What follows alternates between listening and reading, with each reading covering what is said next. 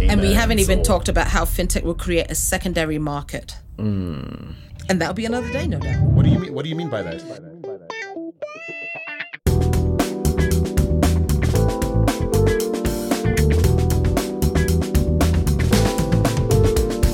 Hello and welcome to the African Tech Roundup, episode 125B, I guess, because this is the second half of a two-part episode. And so if you haven't heard the first half of this, do the thing and listen to that first, because our guest on the show is the co-founder and president of a fintech company called Ovamba.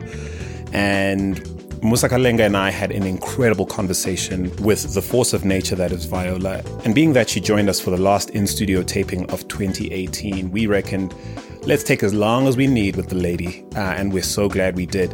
So without any further ado, we're going to pick up where the last show left off. Enjoy. There is worse happening than is actually reported. Killing of kids in their beds in schools, raping, harassing people on the street. Yeah.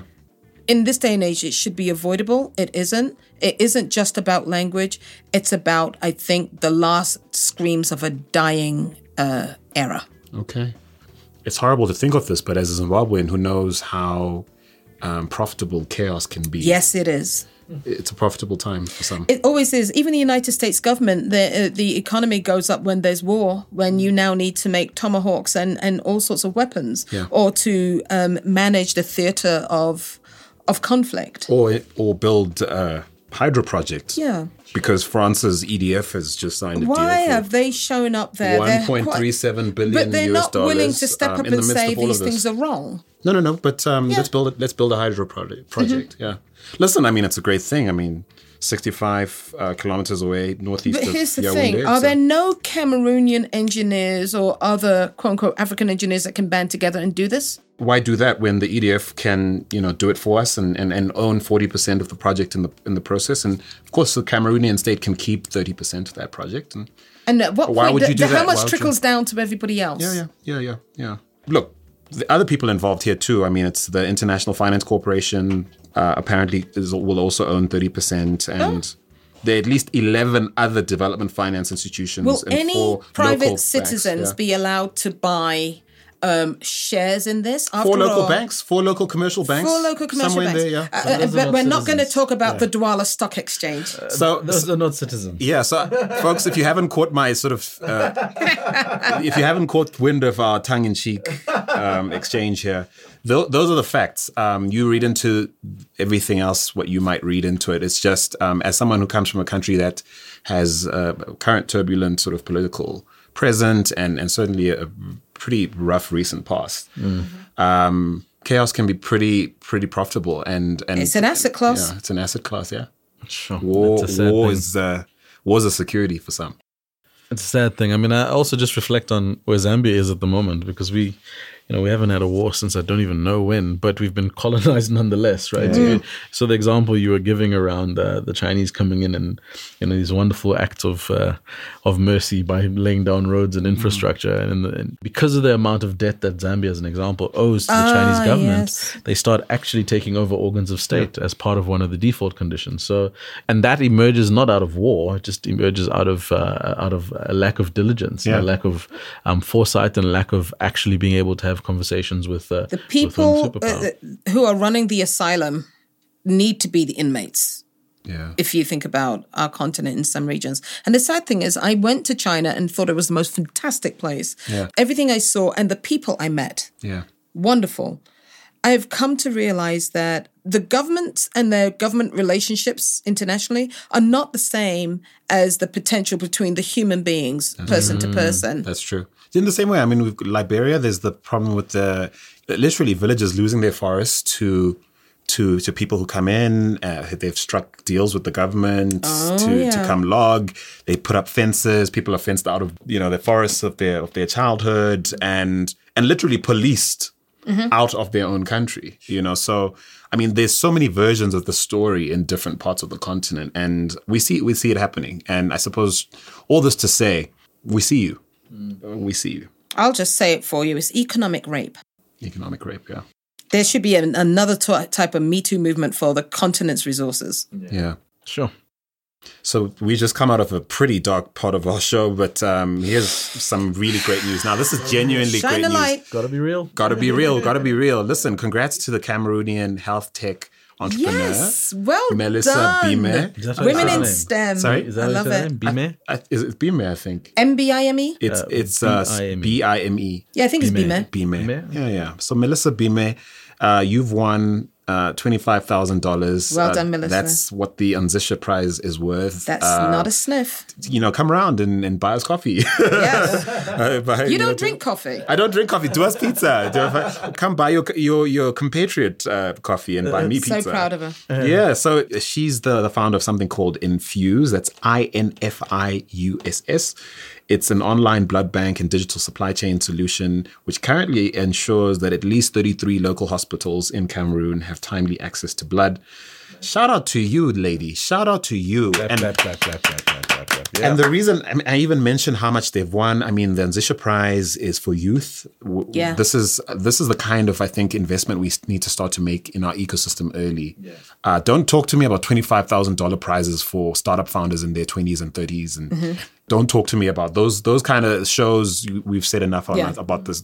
I think this is an appropriate gesture of goodwill and encouragement to a young person at the right age. Also, I've got to shout out on the gender front that there are statistics that show that female founders and their management of operational capital is way more efficient than men, young boys, young men of their age. But I have a comment, Musa. Yeah. Please, I'd love to hear your opinion on this. Yeah. Have you noticed that there are certain subjects that are not taught in our schools? Oh, yeah. I don't know any school curriculum, especially in Francophone Africa, that is teaching people the entrepreneurial application within the sciences or STEM to produce a viable product. You have to respect that. Yeah. It just blows me away. Yeah. No, look, I mean, I must agree with you. And I mean, I was also going to give a shout out to Anzisha because, I mean, obviously being close collaboration with the African Leadership University, which I think is kind of starting to think about that that way of problem solving. And it's a really difficult thing to scale because, I mean, Fred, shout out to you as well. Having built the African Leadership Academy, my best experience of understanding how young people get into an ecosystem and start to figure that out from first principles has been the African Leadership Academy. So when the kids join that environment, as an example, they all elected to a board and you actually serve in a company environment within your schooling tenure. So you attend board meetings, you pay rent, you do all that kind of thing. So they simulate it. This is where our education actually needs to begin. Yeah. How many children have you seen, at least when my mother took us back to Cameroon, there were some children who didn't go to school. Their job was to help their mother on that vegetable garden and take these things to market. Yeah, and get them sold. And bring the money back. Yeah. And they could. Yeah.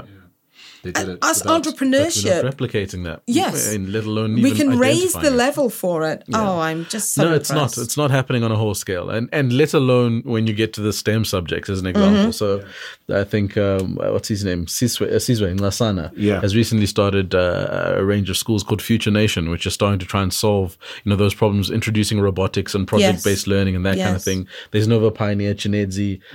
So they kind of it's starting to get there, but it's by no means mainstream or wholesale thinking yet. Yeah. And I think it will adopt well. Absolutely. I know Janet Fofang in Yaoundé has a school. I know a young guy, he's only 19 or 20, Zach Ngwangali. He's the son of a friend of mine I went to school with, Michelle. He actually has a school in Kribi where he teaches kids. He's 20. Wow.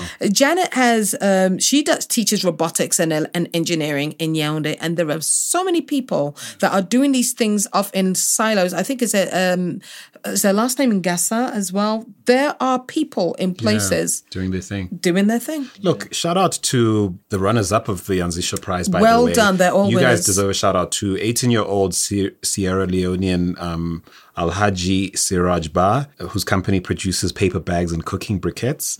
21-year-old Ugandan Joanne Narubega, second runner-up, receiving $12,500 for her mosquito repellent soap, which is incredible. What I would love to see happen now is a lawyer with IP skill donate his time to protect all of their ideas now. Look at that guy that created the lion repellent product in, was it not Malawi? Where was that young man? It could be Malawi. So let me check. Let There me was do a somewhere. quicker. There was a follow-up report. That guy made not one penny. A whole bunch of people went and copied and monetized and have gone running to the bank with it. It's in Kenya. It was in actually. Kenya. So his Nothing came Richard from it. Turere. That's Richard poor Turere. guy. Yep. So everybody thinks that you're going to come up with a great idea and be the next African Bill Gates or Steve Jobs. But there are certain underpinnings that need to be in place. All children from the age of 10 need to learn basic law, along with how to market yourself, write, sell yourself or IP your product. sensibilities. And I suppose IP sensibility is so important. Absolutely. Well, I mean, I think that's a good challenge to. I think Visa's a sponsor of Anzisha, so Visa MasterCard. Is it MasterCard, they better So get people in there and challenge to teach you. them how to MasterCard's protect so them. mad right now. They're like, after all that branding, after all that support, it's just My bad. They're talking. They remember Visa. The MasterCard Foundation. Sorry. MasterCard Foundation. There's Nah, a it's challenge. okay. They'll be all right. We'll But edit it out. MasterCard, because they're big boys and girls over there. Cool. So, listen, some more great news coming out of the small West African nation of Benin. Following peaceful public sit-ins, Benin has repealed a tax that would have seen them join Uganda and Zambia in surfing that way, towards taxing Well the use done. of social Teach media Tanzania, platforms. Yeah. who are taxing bloggers. Yeah, that's crazy.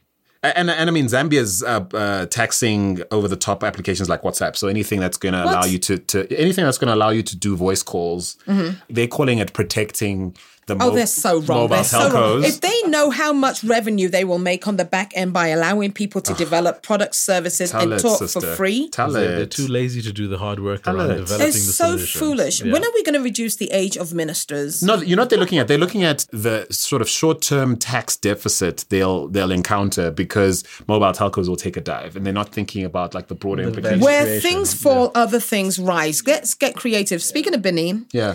did you see on the TV yesterday, I think it was the armistice for the 100 years for the end of this Second yes, they've World been War. celebrating that And there were recently. various individuals came and contributed their talent and skills to the celebrations. And they kept on referring to a woman, a singer from Benin.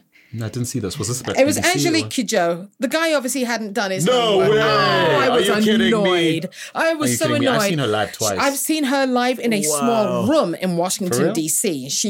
Her voice can shake the walls. And there she is performing at one of the most like poignant someone from moments. Benin, someone from Like Benin. A great singer from Benin. Wow. Terribly good singer from Benin. You can even Google it and find out, like, please.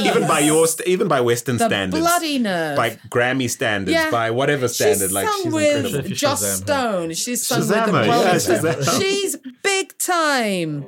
That's like saying a wonderful lip shaking, knee wobbling individual from the southern part of the United States. Oh, Elvis Presley. Well done. I thought I genuinely thought you were talking about Beyonce because that's the Yeah, only well, person from the she's South a lip irate. curling, knee shaking individual Pretty from the much, South. yeah, pretty so much, I yeah. can't blame them. You really. absolutely, yeah. No, I mean, come on, the Beyonce, resemblance. Elvis, honest mistake. Very honest mistake. All of them looking exactly the same. Oh, so listen, heads up, some investment news now, by the way. Heads up, Lagos, Novastar Venture. Saw that. Novastar Ventures has closed a $72.5 million US fund for West African investments. They're all set to set up shop in Nigeria, right there in Lagos. As you know, many of you, they're Nairobi based, and they've held a first close of their second venture fund, securing, like I said, done. $72.5 million in commitments. You've got investors on board such as AXA Impact Fund. You've got the CDC Group, always in the mix, those Brits. European Investment Bank, Dutch Good Growth Fund, and FMO. I suppose this is a quick heads up to the ecosystem. Yes. Money coming your way, basically. Yeah. Because I'm sure How'd you there's more get where it? it comes from. Yeah. How did you get it? How'd you get it? I think you need to know someone. It's water everywhere, not a drop to drink. Listen, get yourself an expat founder. That's all I'm saying.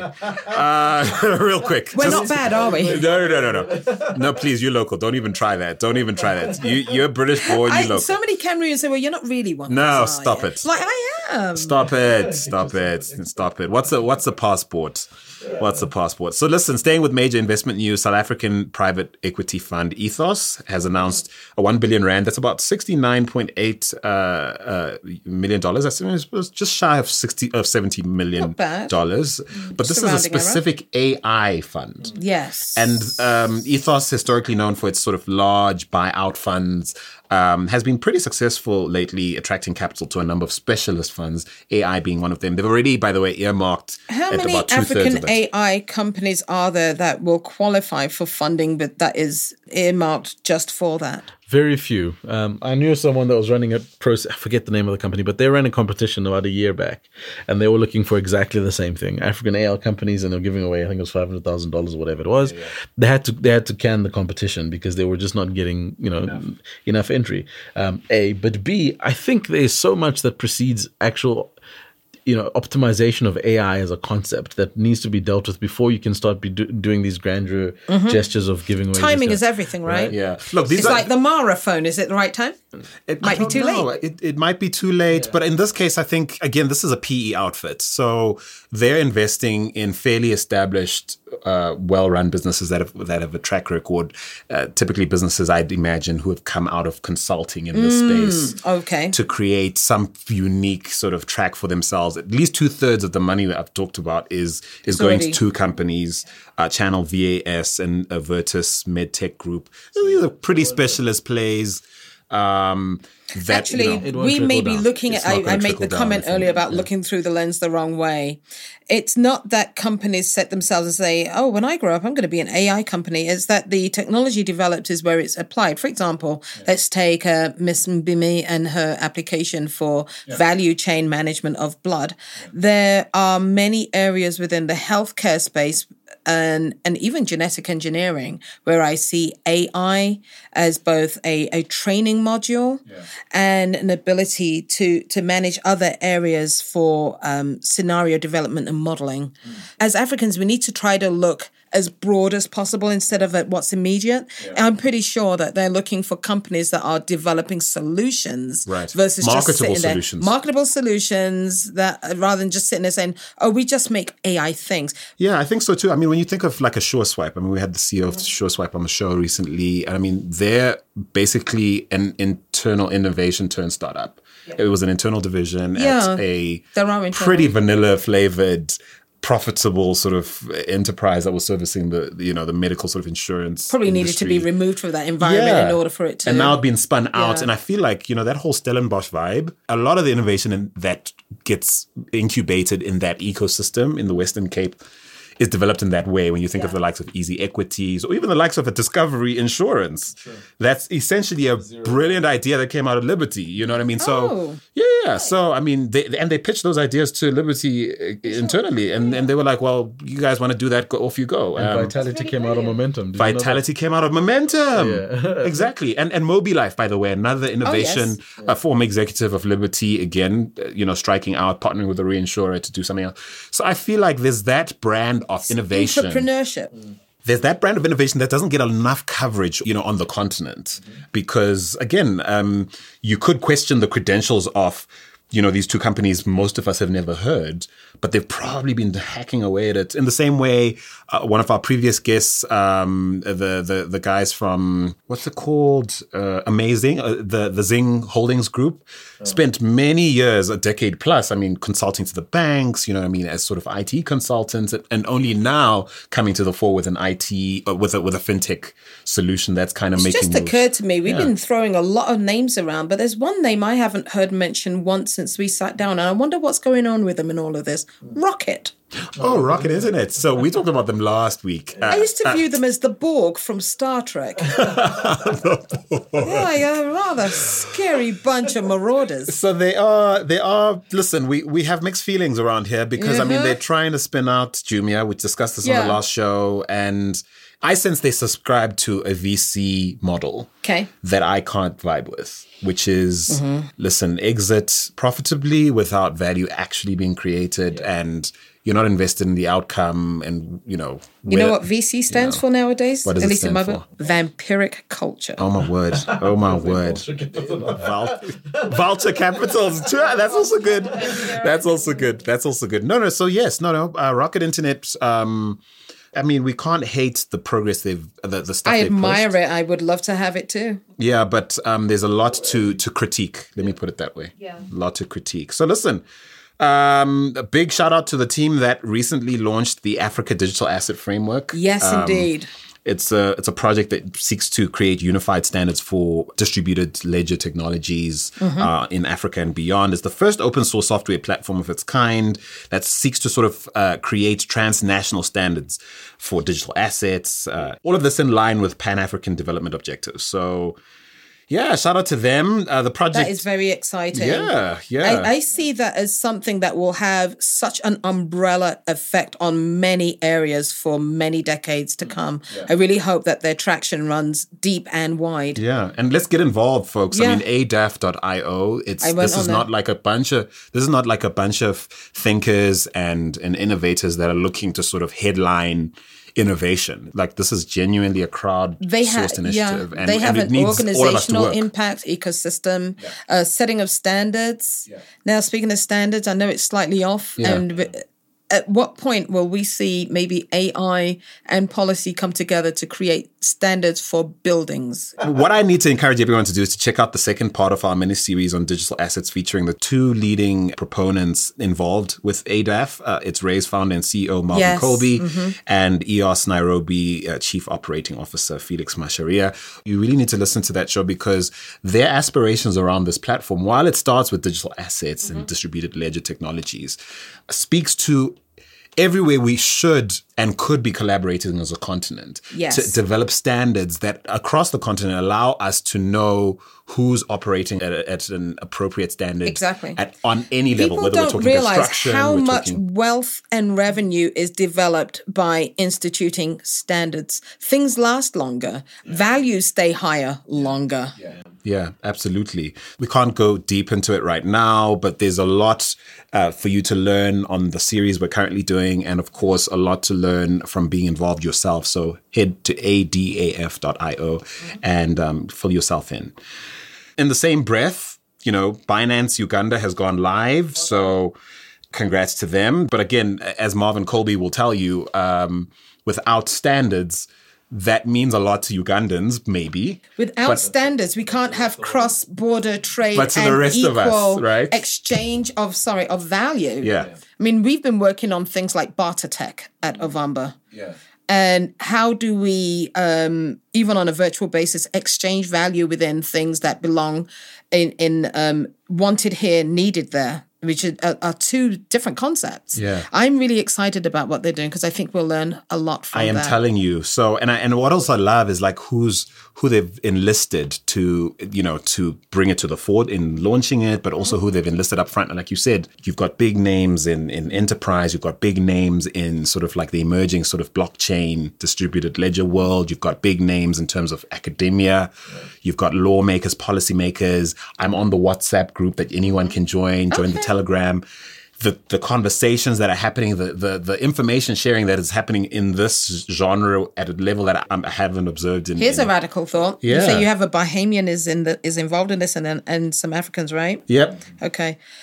I was at Wilton Park speaking at a UK, upon the invitation of the UK government, about things that can be done to increase work output in Africa and things around gender diversity. And I made a comment that for a very long time, I've looked at Africans in the diaspora who keep thinking they can make money by creating a chamber of commerce so that they would have an attempt at developing standards, an attempt at regularizing business, and an attempt at finding the right people for you to do business with. And I looked at this and I thought to myself, the presence of technology can do something that is actually far more universal. Mm-hmm. There is already a trade route in existence. Unfortunately, the slave trade was an ugly thing. But the natural triangle between African Americans, West Indians, and Africans could stand to be revived on a technology route with blockchain. If Marvin was here listening to you, he would be losing his mind. I have often thought this, but people think, how can you say that? But the first word I hear is slave trade. I say, no, trade. Yeah. Remove that horrible asset known as of melanated content and replace it with information, entertainment, origination of content. Remittances. And we have a universal trade route that already existed and is just being reinstituted in a different way with technology. That's Absolutely. amazing. I love Absolutely. that. Medicine. I mean, we were Yes. talking about Medicine, it earlier. yeah. Medicine, yeah. The learning is across those platforms. Yeah. So. Especially when you start to take a look at what we have in our forests. Hey, listen, how's Moringa trending right now when we've been having you know things have gone too when far we've been having when it. Moringa is being sold in 7-Elevens as a trace element in something else. That's I mean, nuts, they yeah. will do anything. They did that in Cameroon with something called there was some seed from the bush mango, ogbono. Yeah, a Cameroonian by the name of Dr. Julius Oben actually won a PhD for his extraction of one of the few things that will actually cause you to lose weight. You knew things had gone too far when a white guy went and renamed himself Julius Oben and opened a website.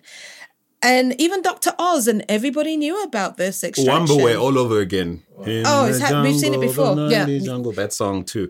So yeah, I mean, yeah, oh my word. Okay, so look, I guess a lot of reasons to be excited about a platform that would get us all collaborating on unified standards and a framework for economic exchange on a level that we have not seen. Again, ADAF.io.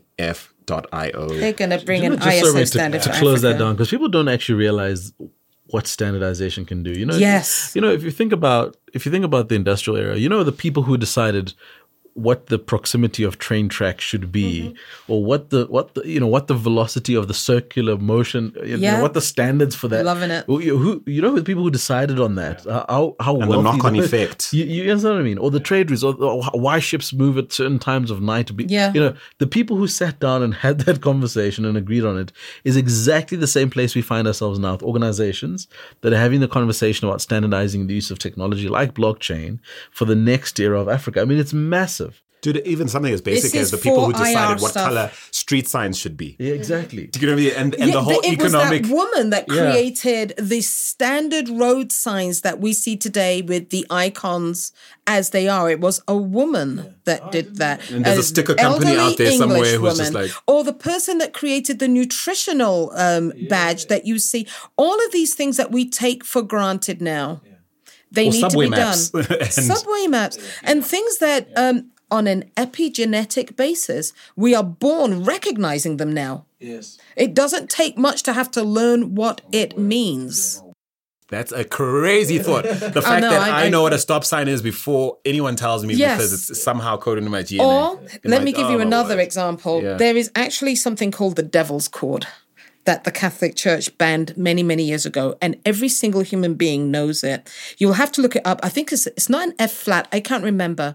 But it is the sound that a train whistle makes. You are immediately attuned that remember this is that. a dangerous sound. It's a warning of danger. And it was often used in organ fugues when trying to create a certain emotional sense of doom in music. And it was constantly being criticized or removed, and people are afraid of it. The Devil's Cord, you should read about Oh, it. word. I'm going to check that out. I'm yeah. going to check that out. Standardization, the power of standardization. Yeah, Yeah. come together, Africa, and anyone Africa focused. Really, if you're interested in progress on the continent, and even if you have zero cares about where the continent is going, you have to be nuts to not see the economic potential of something of this nature. And even the likes of platforms like Binance, who want to do good business here. Yes. You have to have a support vested them. interest in getting policymakers and regulators on our continent on the same page It about means that you what can exchanges build your can and can't do products or if should you do. know that what you're getting off the shelf in order to create your own solutions will not fail your output because it's standardized. So let's speed along because Sorry. we do want to have at least 10 minutes to discuss fintech in 2018 Yes. and Yes. hype versus reality. Shout out to Econet, doing well, well on their way to becoming Zimbabwe's first listed $1 billion revenue business. Is this a unicorn in the making? I think this is a genuine unicorn, not one that's based on sort of valuation or nonsense like that. Let's raise money and fund all the debt and stay out of money. Yes. So no. Shout out to the Econet Group. Really, Well done. Doing great. Posted an impressive sort of $122 million profit after tax in These the last are the numbers in the last that half year. make us all hopeful. Yes. Yeah. So, and that's a massive jump on last year. Nonetheless, in their stable, they have a company called Kwese, and we'll sort of touch on that now because they were dubbed sort of the multi-choice killer or the DSTV killer when they first launched. And that hasn't happened. 2 years since launch, Kwese TV has shut down its subscriptions model. It's cutting off expensive third-party channels.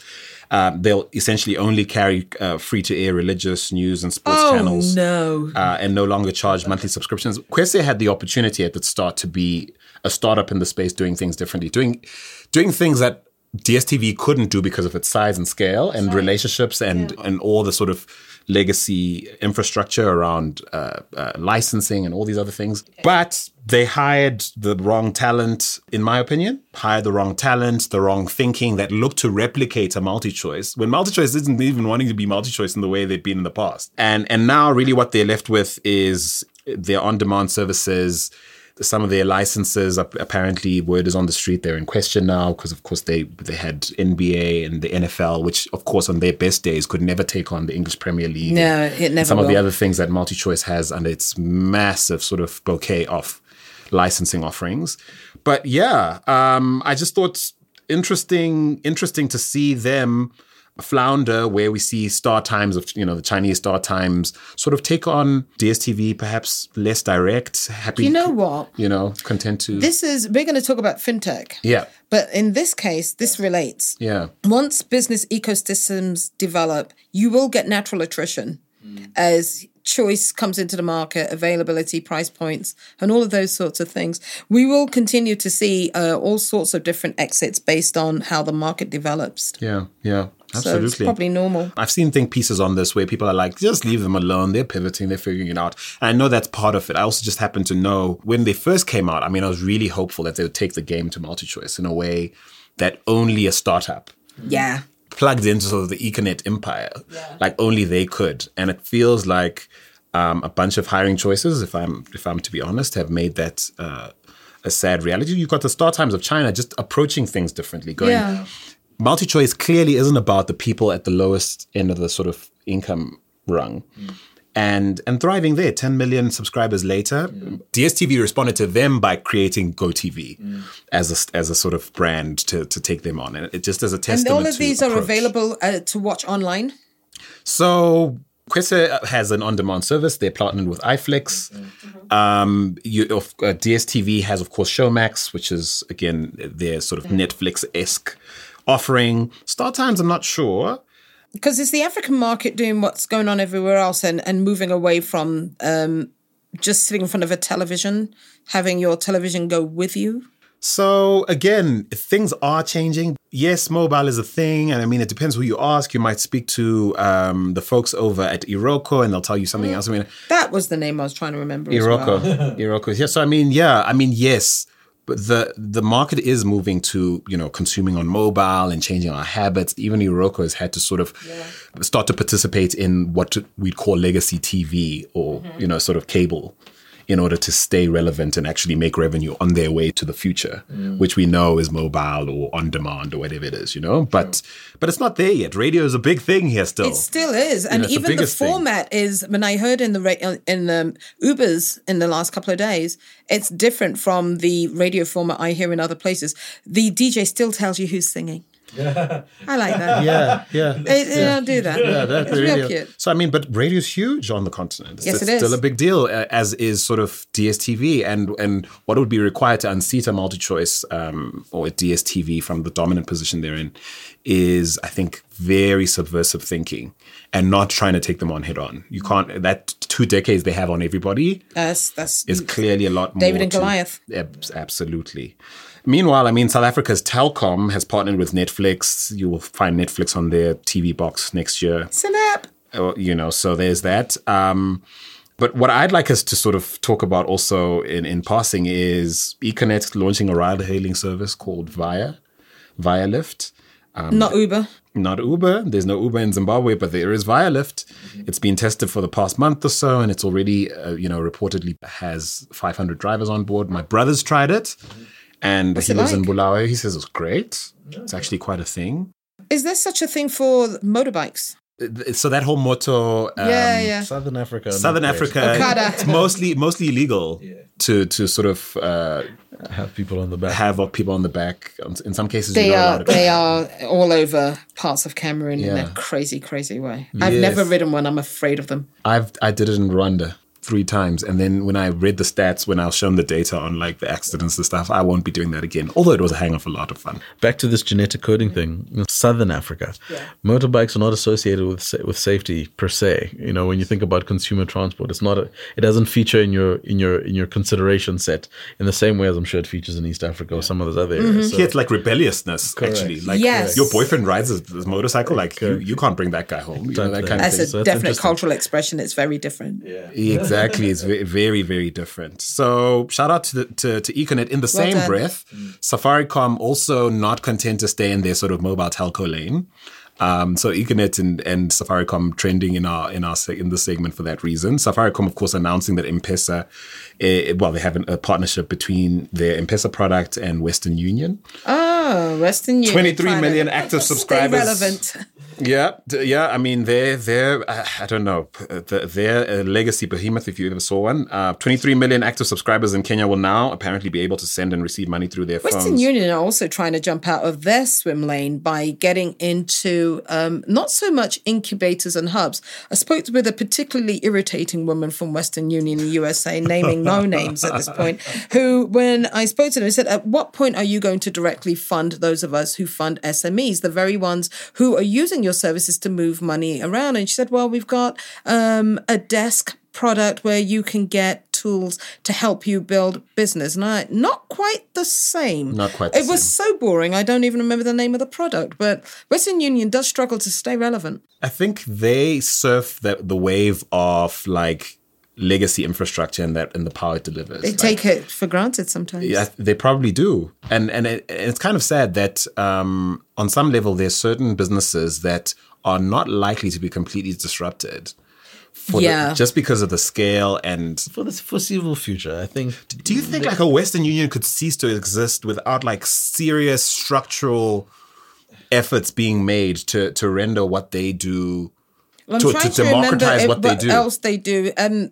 I know we've heard terms like too big to fail in some banks, and I'm one of the fintech founders that thinks banks are never going to go away. They will continue to do certain things. Western Union sort of feels that way, but I don't think that they will enjoy the same, the ability to take themselves for granted as a brand or continue to charge their gouging prices, which are not uniform. Gotcha.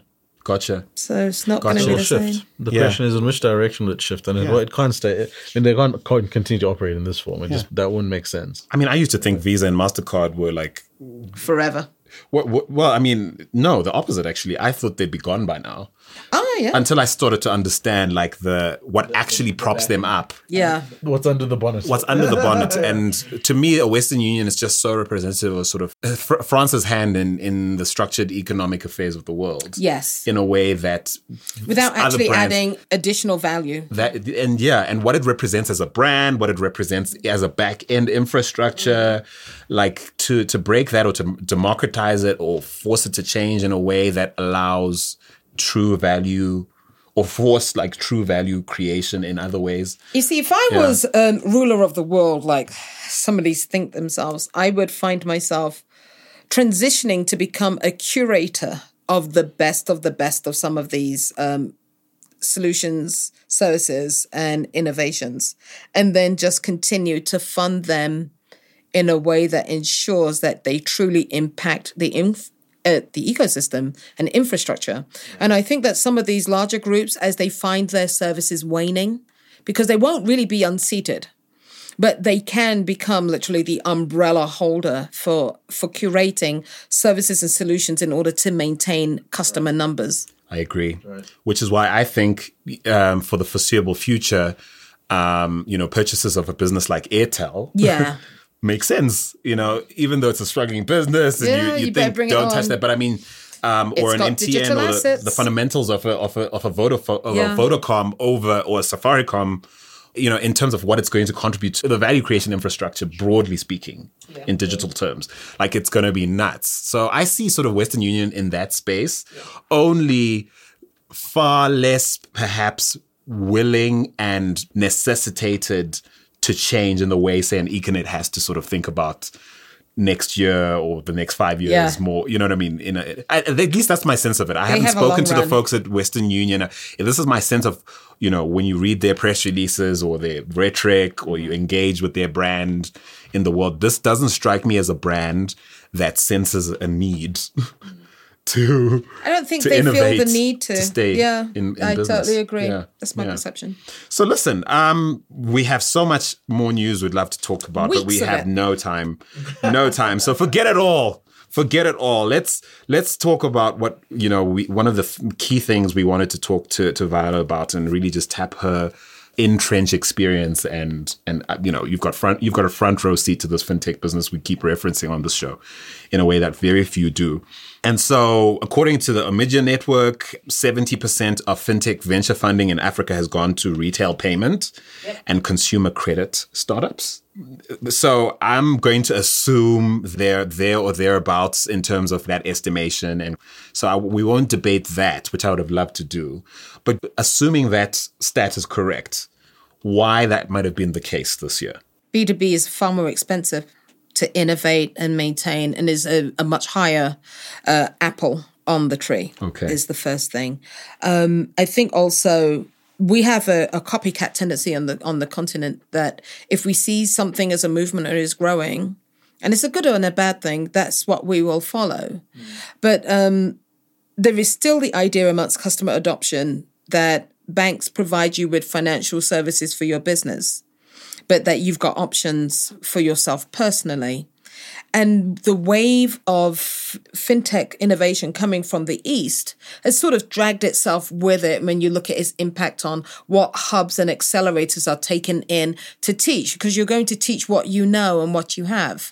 You asked the question earlier. Yeah, it's very difficult for Avamba to have conversations with investors because this doesn't look like what they think the industry is about. Yeah. So there's what's real on the surface, and there's what is incubating based on the realities of what happens when these startups are either gone or no longer startups. Right. And then you start to have market development. Right. And then new set of demands will push a new set of solutions.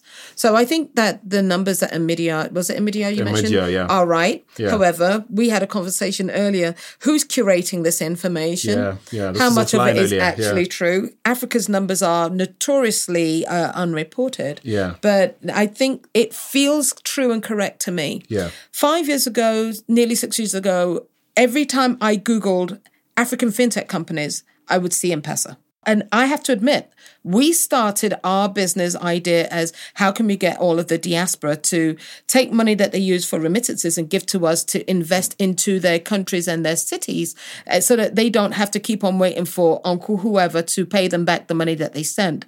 This was an idea that was never going to happen. But today, there is some validity to that. The market has changed and moved. Back then, the only company that I knew of that had successfully created a solution like that was a company called HomeStrings. Do you guys remember HomeStrings? No, I don't. Google them and take a look.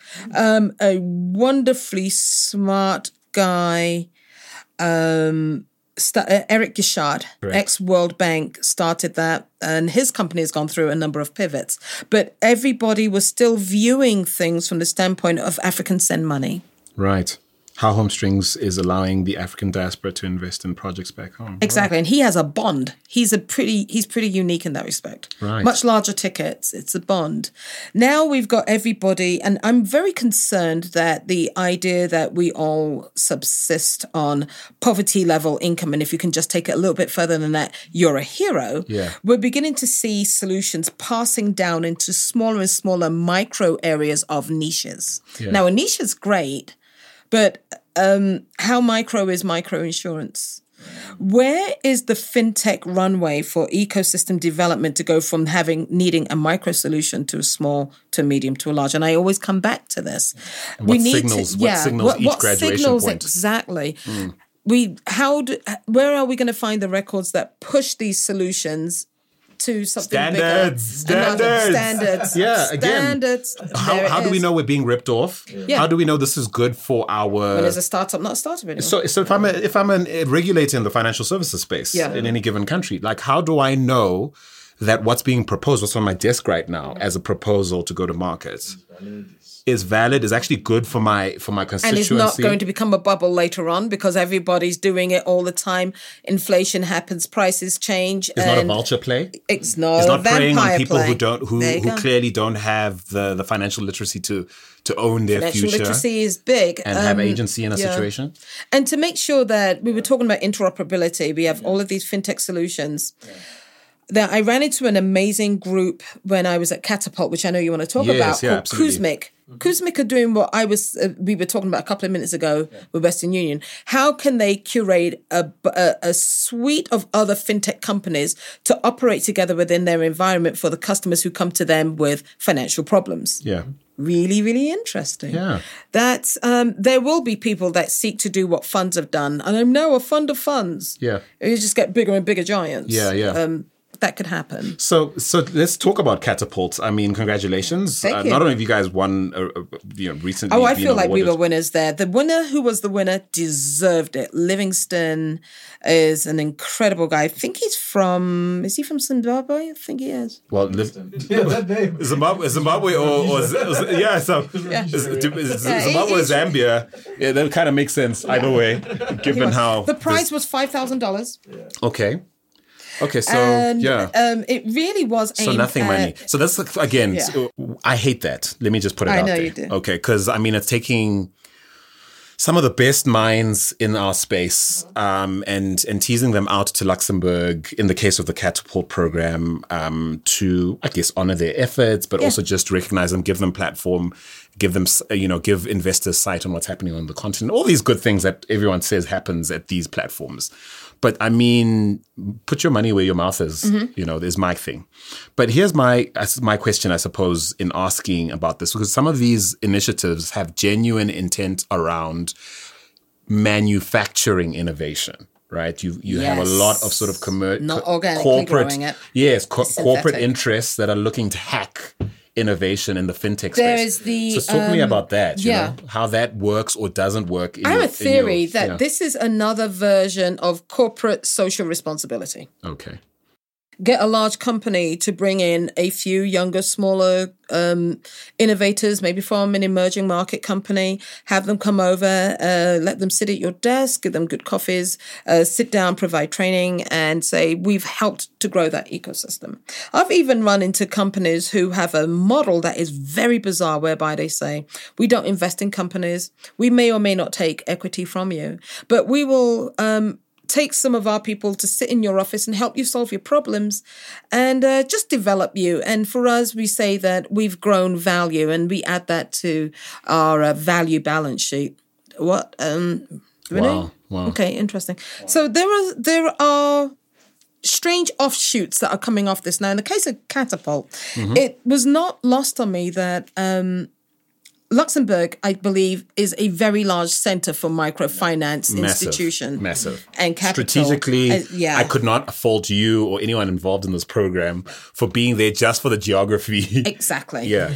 I liked a lot of what I saw there, but the participants in the group were not equally matched. Right. There was one group there, absolutely slick. They've just done a Series A raise. And I think they're based in Johannesburg somewhere. Then there was us, just about to do a Series A raise, but we are 5 years old. We're a slower growth, almost growth stage fintech. Then there were those who haven't raised any revenue whatsoever. There were two groups from Luxembourg itself. The participants themselves, there was no way to use one standard yardstick for everybody. Yeah. So what do you make of efforts to harness this? Because there's some people who are skeptical of these efforts. They see this as opportunistic. I mean, they see that. Yeah, I mean, aren't you being tapped? Aren't these vampires like sucking the sort of lifeblood of your IP? But this is where we as Africans have to grow up, especially in the fintech space, to be able to understand what is my role and response in this. I can see with my eyes wide open what this is, what's in it for me. Sure. And don't be afraid to say, what you going to do for me? Yeah. I'm either going to lift my skirt or let you bite me, but what's in it for me? Yeah. And we need to have that approach and not be so quick and grateful. Yeah. because I really liked the Catapult course because it did the following. It reminded me of what the basics are, because sometimes you grow and you can't see down where you used to be, and you go, I got to remember what it was like to get through that because I need to retrench, I need to revisit. They did a very good job of that. But I have a real issue with the fact that some VCs, you go to 10 VCs and they'll all give you 10 different pieces of advice on what your pitch should be. Yeah. And how much of this as advice do you take? At what point do you say, I'm sticking to my guns and this is how it's going to be, and I'm just going to keep on kissing the frogs until I find the frog that wants to kiss me back? And at which point is your time better spent on building your company from a flippin'? I mean, you say you're pre-Series A. You're already a business success in many metrics outside of like the VC. How bad was our pitch fund to have raised 1.9 million, and you're saying that it's not good enough to win 5,000? Yeah. Do you know what I mean? Yes. These are my issues. This is what keeps me. Yes. But I think that the important thing is that you approach. I mean, where it becomes a problem is if you don't have your eyes open about how you approach these things, right? Yeah, you got to grow up real quick. And I think back to your point is that some of these exercises you do because it's part of due diligence of paying your school fees, for lack of a better word. Yeah. And in some cases, love how you say the that. upside can't be quantified. And even I suppose your experience here at the Tsimulogong process, with JamLab, with JamLab, where you went through it, and in the beginning you were reticent, and you're like, I could be spending, and yes, you could, but after going through it, there was definitely value acquired. Definitely. And the problem is, I think when you get through the entire thing and you feel like you haven't derived value, but you've actually given up a lot. Yeah. I think that's where the equation is imbalanced. I met great people, some I want to do business with. Correct.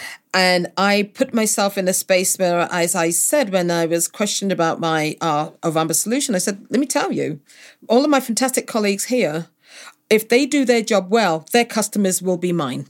I am your ecosystem. I'm your runway. Yeah. And then the other thing I realized, I got to meet people like State Street. I felt really that we had used our time wisely. Catapult did put together a good group of people to pitch to. Yeah. Now, on the one hand, we were told, stop pitching like you're trying to get them, trying to close them. Well, why else would I be here? Yeah, exactly. What are you? What inspire us with your story? Is that still what it is? Yeah, there was a lot of that, but I wasn't going to do that. So, but that's how the winner won. Oh, was it a bit weepy? Beautiful. It was. It really, really was. But he has a product that is also excellent. Wow. Don't discount Livingston. He's brilliant. All right. Shout out to you, bro. Yeah, I was very proud. What's this business? We'll look it up as we talk. Is it completely again, your insight has been invaluable. Now I want to talk about what you've seen as the most overly hyped issue or something that's like a solution, but let me tell you what it is. Give me a sense. I hope that my answer addresses what it is, but I am absolutely sick and tired of individuals trying to evaluate a fintech solution by its ability to reach last milers. Okay. You mentioned I am sick and tired of this crap. You want Africa's ecosystem to thrive into the fourth industrial revolution and to become viable, self-sustaining, profitable, and a destination for investors. Well, all markets require diversification. Yeah. Why do we only have to be purely socially impact? Why can't I stand up and say, I'm looking to make a crap load of money? Yeah. There's nothing wrong with that. We need to get comfortable and uncouple being proud of being poor and ashamed of being rich. This is nonsense. My solution, as I told somebody, this product's not for everybody. I do not reach last milers. They have a solution. I reach the individuals in the middle whose microfinance institution can't give them a few $100,000. Is this because the prevailing narrative is hyperscale, hypergrowth? Hyperscale, hypergrowth, and hail the champion of the tiny people. Oh, okay. So then it's also like the impact narrative, quote unquote. You know how we're talking about the need to pivot and where will people go? There are some NGOs, they won't have a job anymore if people don't stay poor. Let's be honest. They're not interested in disrupting themselves. No, not in the least. Or basically creating a future that won't render them necessary. And some of these individuals don't actually have any first-hand understanding of our dear continent. I'll give you two examples. buying a bunch of stuff in a shop in Maryland and speaking to the woman who was helping me. And she said, my goodness, what is all this stuff for?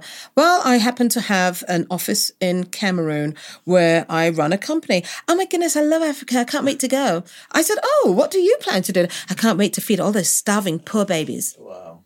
I asked, will you be upset if I tell you there's not so many? Voichen, yes, I've been saving up a long time. It's reflexive. Wow. Now then, let's take a look at how we drink the Kool-Aid, okay? Wow.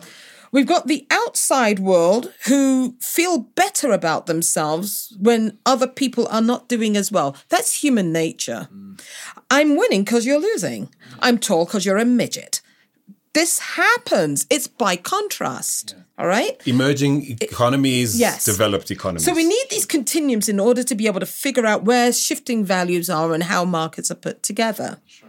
But what's going to happen, considering that we've got all of these resources, sun, rain, wind, and everything else, we actually have enough to be the masters of the universe. Yeah, on the continent. It's not convenient for some people. Yeah. And so therefore, they're accidentally conditioned to maintain a status quo on us. Well, that's why we need systems. We need an economic system. And we need systems. We need standards. And that's why financial literacy is not such a big deal. Financial literacy, I was just writing this the other day. The minute we create financial literacy with technology and finance to make customers better customers, they become a lower risk. They attract more capital.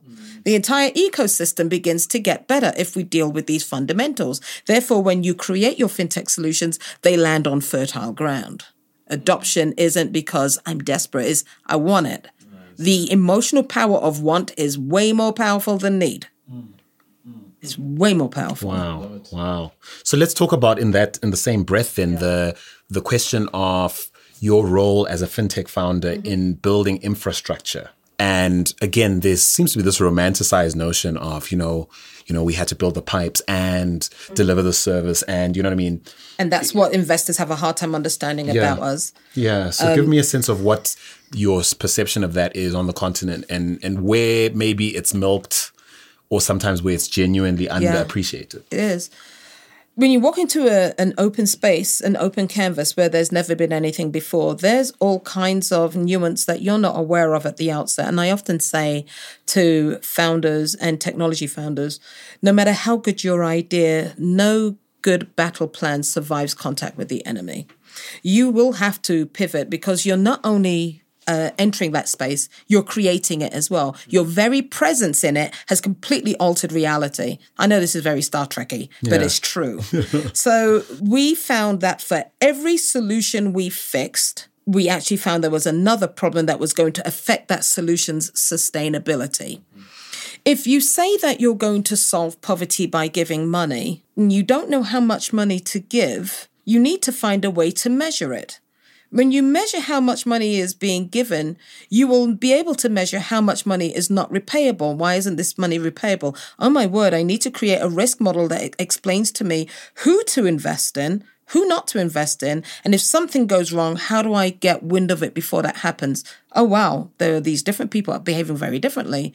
I need to be able to put that in place so that I can keep on lending money. Oh dear, this money's going out on funding transactions. Some people, if I give them more, have never had more money before. How am I going to teach them how to manage this money in a responsible way? And how am I going to remove from them that sense of tribalism that says, I don't want my neighbor to know about Ovamba because then they will have money too. So let me go out and even though I'm getting money from Ovamba, I'm going to also trash Ovamba in the marketplace. Yes, it happens. Wow. These are things that are not known, admitted to, or coded for. We have to do these things. All right, so this customer, we're realizing that logistics and transportation is really important in the market. How can we make sure that we can fund the purchase of buses but maintain control of the asset? Oh my word, we're going to have to partner with GPS individuals. Okay, we need a new revenue sharing model. How do we do that? Oh wow, this is applicable to this. Hey, didn't know that problem's there. So this continuous concentric movement of solution development accidentally makes you an ecosystem builder. Thing about that is, basically, all Ovamba is doing is making it damn profitable for the second comer in the market. Yeah. Why is this a good thing for us? Because within the African context, being an anomaly is not in your favor. What you need is a movement and a marketplace Otherwise, you're just dancing under the disco ball by yourself. It also renders you a good acquisition target for a platform player who's looking to create a portfolio of That's value. the second answer to your previous question about hype and things I don't like. VCs who ask you immediately, what's your exit strategy? Go sit down, dude or woman. I'm not talking exit strategy with you right now. Now is the time to build. Has it ever occurred to you that the growth trajectory for Africans is longer and slower with deeper roots into value? The same as we are built genetically, we age slower than other people. Yeah, it's a fact. So I can't talk about exit right now. Wow. And I am probably not going to talk about exit for quite some time. Anybody coming to talk to us about that is mistaken. Nobody asks Warren of Berkshire Hathaway, what's your exit strategy? He's here for the I'm long here to haul. stay. I am a monolith. Yeah. Why can't I be a monolith? It could happen. Yeah. There are so many ways to cut this pie up, and there's a lot of pie. It's going to take a lot to eat. As somebody once asked me, what's it like building a Ovamba? You keep on talking about ecosystem and all these things you're doing. Well, it's like trying to eat an elephant. You'll nibble on its ass one bite at a time. That's it. One day we'll get to the trunk. And one day I will eventually get to the trunk. So here's rapid fire because we're totally out of time. Sorry, guys. You've given such fresh perspective around fintech, what to be excited about, a lens for assessing value. And I'm not saying there isn't value in what's turning into the utility of sort of solving for payments. And we haven't even talked about how fintech will create a secondary market. And that'll be another day, no doubt. What do you mean? What do you mean by that? Because being able to shift debt is when you start to see hypergrowth in market systems.